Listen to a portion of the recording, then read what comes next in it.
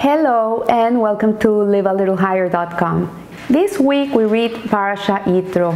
And Parashat Yitro recounts the most momentous event in the history of the Jewish people. It took place on Shabbat on the 6th of Sivan of the year 2448 from creation, which would be the year 1313 before the Common Era. And on that day, the Jewish people were standing by Mount Sinai. There were more than 2 million men, women, and children in this place waiting to receive the Torah. And also the souls of the future generations of the Jewish people would be gathered in this place at the foot of Mount Sinai to receive the Torah. So ever since the giving of the Torah, we celebrate on the 6th of Sivan this monumental date with the holiday of Shavuot, which is the time of the giving of the Torah.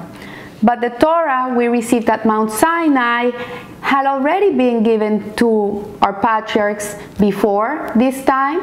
Abraham, Isaac, and Yaakov lived a Torah life. They kept every mitzvah. They even celebrated Pesach when Pesach hadn't even occurred yet.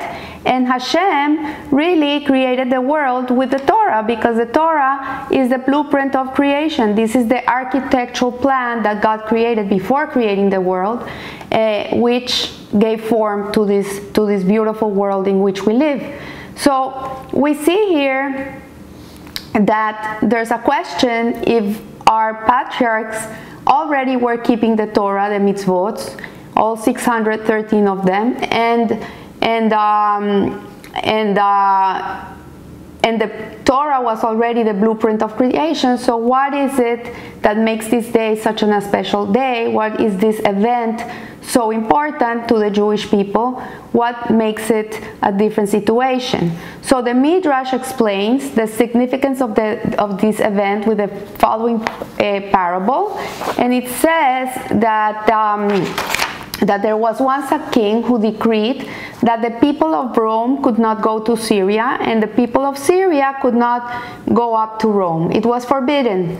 And so likewise, when God created the world, he made a decree, which is said in Psalms 115. It says, the heavens are God's and the earth is given to man. So it's two very different realms, the spiritual, the physical.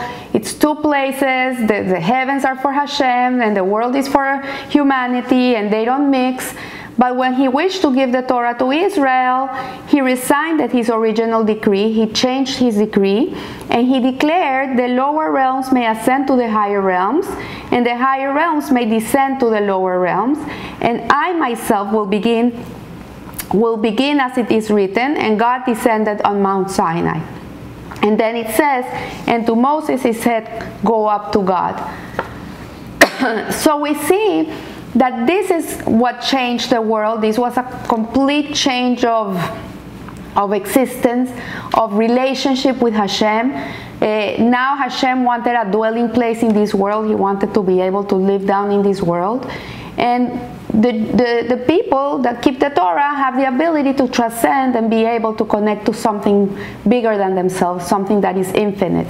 So for the first 25 centuries of history, there existed a gezerah, a decree, which split this reality in two hermetic worlds, the spiritual and the physical. They were completely separate. And it's not that the patriarchs, as I said before, they kept the Torah. So how can it be that they didn't transcend? How can it be that they weren't able to bring the world up to Hashem? So it says that in their times, an object could not be holy. You could not make anything holy. Like if they were gonna put on tefillin, they would take straps of leather and wrap them around their arm, and they would say the blessings, and the moment they took off the straps, they would throw them in the ground. It was not a holy object. So what happened at Mount Sinai that changed everything is that after Mount Sinai, humanity could make holy objects. things that had sanctity in them, like a Torah scroll has sanctity. There were no Torah scrolls before Moshe Rabbeinu. He was the first one to write the Torah. There was no mezuzahs until they left Egypt. Tefillim, Shabbos candles, all these things that are really transparent to its creation, which is, this is what I would explain holiness with it, is that when you see the reason for the existence of such an object, it's transparent to you. You would not go into the bathroom with a Chumash, with the book of the Torah, because it's holy, or you wouldn't put it in the floor. But before the giving of the Torah, there was no such holy objects. So we could not, while we could live a life in which we could become better to our potential, like keeping the Torah would make you a better human being, like Abraham, he brought monotheism to the world, he made people better people. Nevertheless, he was not able to transcend, to connect to that part of infinitude from the lower realms. So he could improve and perfect it up to his limited potential, but he could not transcend its inherent coarseness and subjectivity of the world.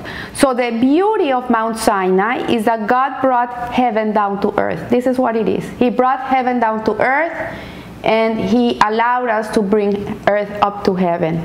And at Sinai, God revoked this decree, this Gesera, which had confined matter and spirit into two distinct realms. God came down on Mount Sinai, bringing the spirituality of the heavens down to earth, and he summoned Moses to the top of the mountain, empowering physical man to raise his physical self and world to a higher state of existence and conscience. So this is what the big gift of Mount Sinai gave the world. This parasha is the most important one because it gives us what we have today. And this encounter between God and man at Sinai introduced a new phenomenon, which is called the Hefza Shel Kedusha, or the holy object. Before Mount Sinai, there was no such a thing. People would earn money, they could not sanctify their money, they would take water and flour and make bread, but it didn't contain the sanctity, the holiness of a challah for Shabbat, for example, because it wasn't being able to be elevated. So we see that what happened at Mount Sinai is that we became able to transform a finite physical thing into a holy, transcendental, infinite thing. So the mitzvot could have been and were performed before the revelation at Mount Sinai. As I said before, all the patriarchs kept the mitzvot to the best of their ability, but they had not been commanded by God. And this is a very big difference. When you do something because you want to, it's very different than when you do something that someone wants from you. It's a very different relationship. So we find that Abraham required his servant Eliezer to take an oath when he sent him to look for a wife for Isaac.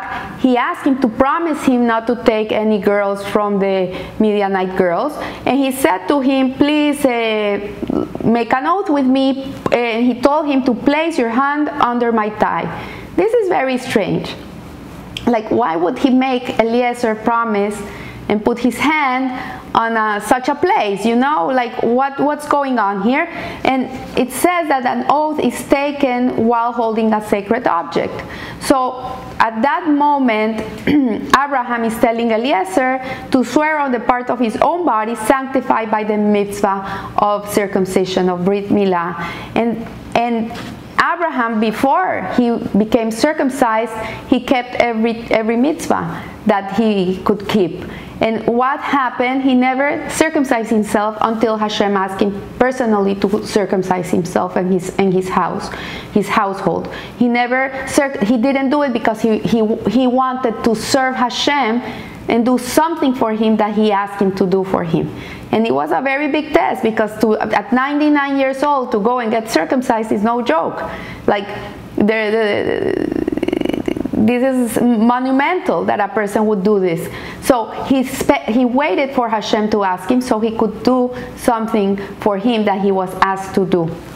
So he knew the value of a mitzvah. So it says here that then did he have Eliezer place his hand under his side, contrary to all common standards of modesty and propriety. But as we said, the effects of Abraham's pre-Sinai mitzvot were of a wholly spiritual nature, and since God had not commanded him to do them, they remained subject to the law that separated the supernal from the material, because he did them because he wanted to do them. He wanted to be connected to Hashem, but he didn't do them because Hashem wanted him to do them.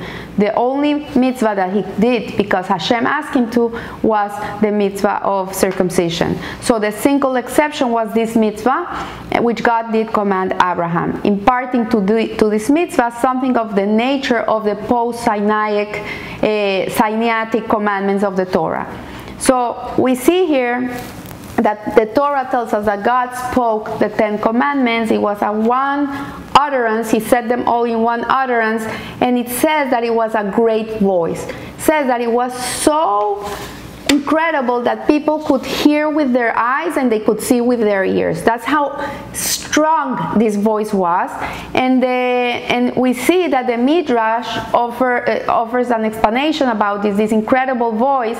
There was no echo in the voice, and it's very strange because he was on top of the mountain. Hashem was in the heavens, and then you know that if you go on top of a mountain and you scream, there's gonna be an echo because the voice is gonna start rebounding from mountain to mountain, and you're gonna have this long echo voice. If you're gonna say Margie, it's gonna be Margie, Margie, Margie, Margie, Margie. But here, the phenomenon or the mystery or the miracle that happened was that when Hashem uttered the 10 commandments, it was one long voice. It didn't echo, and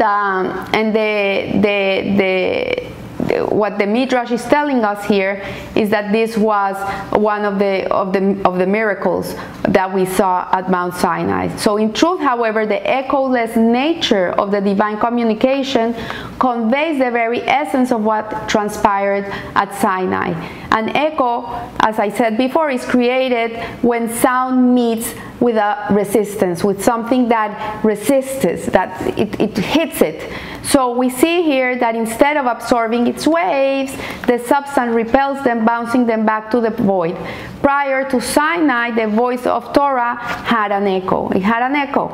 Belonging to the spiritual of the heavens, it could not only penetrate the physicality of the earth, it could not penetrate the physicality. The world might hear of Torah and be affected by it, but there remained a certain degree of resistance. Like people had a resistance towards it.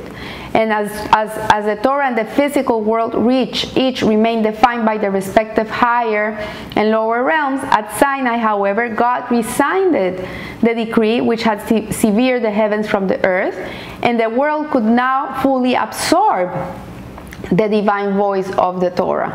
This is what happened at Sinai. Like everybody was receptive to receiving the Torah. It says that the whole world heard the Torah.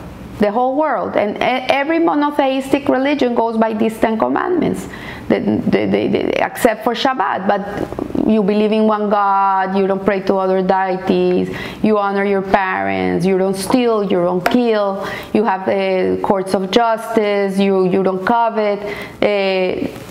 These are things that are like basic moral, ethical things that any God-fearing person from any religion will follow. And at the moment of the giving of the Torah, the whole world heard it. The whole world took it in. So therein lies an important lesson to all of us as we pursue our mission in life to implement the ethos and ideals of the Torah to the world. And it is that the Jewish people were given the Torah because, you know, they say the chosen people, and some people say, we're chosen for what? What were we chosen for? Like really? To be who? To be what? Are we better than anybody else? Does this make us better? And in reality, it does not make us better. It makes us more responsible. This is what it means to be the chosen people. Hashem offered the Torah to everybody before giving it to the Jews. Nobody wanted it because its ethical, moral standing is so high that the other nations didn't want it. They asked, what can't we do? No, you cannot kill. No, we don't want it. You cannot steal. No, we cannot. You cannot be adulterous. No, we don't want it. So at the end, Hashem came to the Jewish people. He asked, do you want it? There's a famous joke. They say, how much is it? And they said, it's free. So the Jewish people say, okay, give me 2. This is a famous joke. But in reality, there is a truth to it. And the truth is that the Jewish people said, Naseh v'nishma, we will do and then we will learn. And they took the Torah. And at the end of the day, being the carriers of this truth, this universal truth, both in the upper realms and in the lower realms, make us more responsible to the world. It makes us like the big brothers of the world. We carry the world in our shoulders. It's true. And the Jew has a responsibility towards the other nations to teach them the values and the morals and what Hashem wants from everybody in this world. We have to be an example. We have to live it so other people can learn. So at Sinai we were charged to serve as a light upon the nations. We're like a light lamper to actualize in our own lives and to teach all humanity. It is our responsibility. We are and we are responsible for everybody. That no matter what the conditions of a particular time, place, or society may be, there is an all-transcendent, unequivocal, divinely ordained truth and moral code of behavior to which to adhere.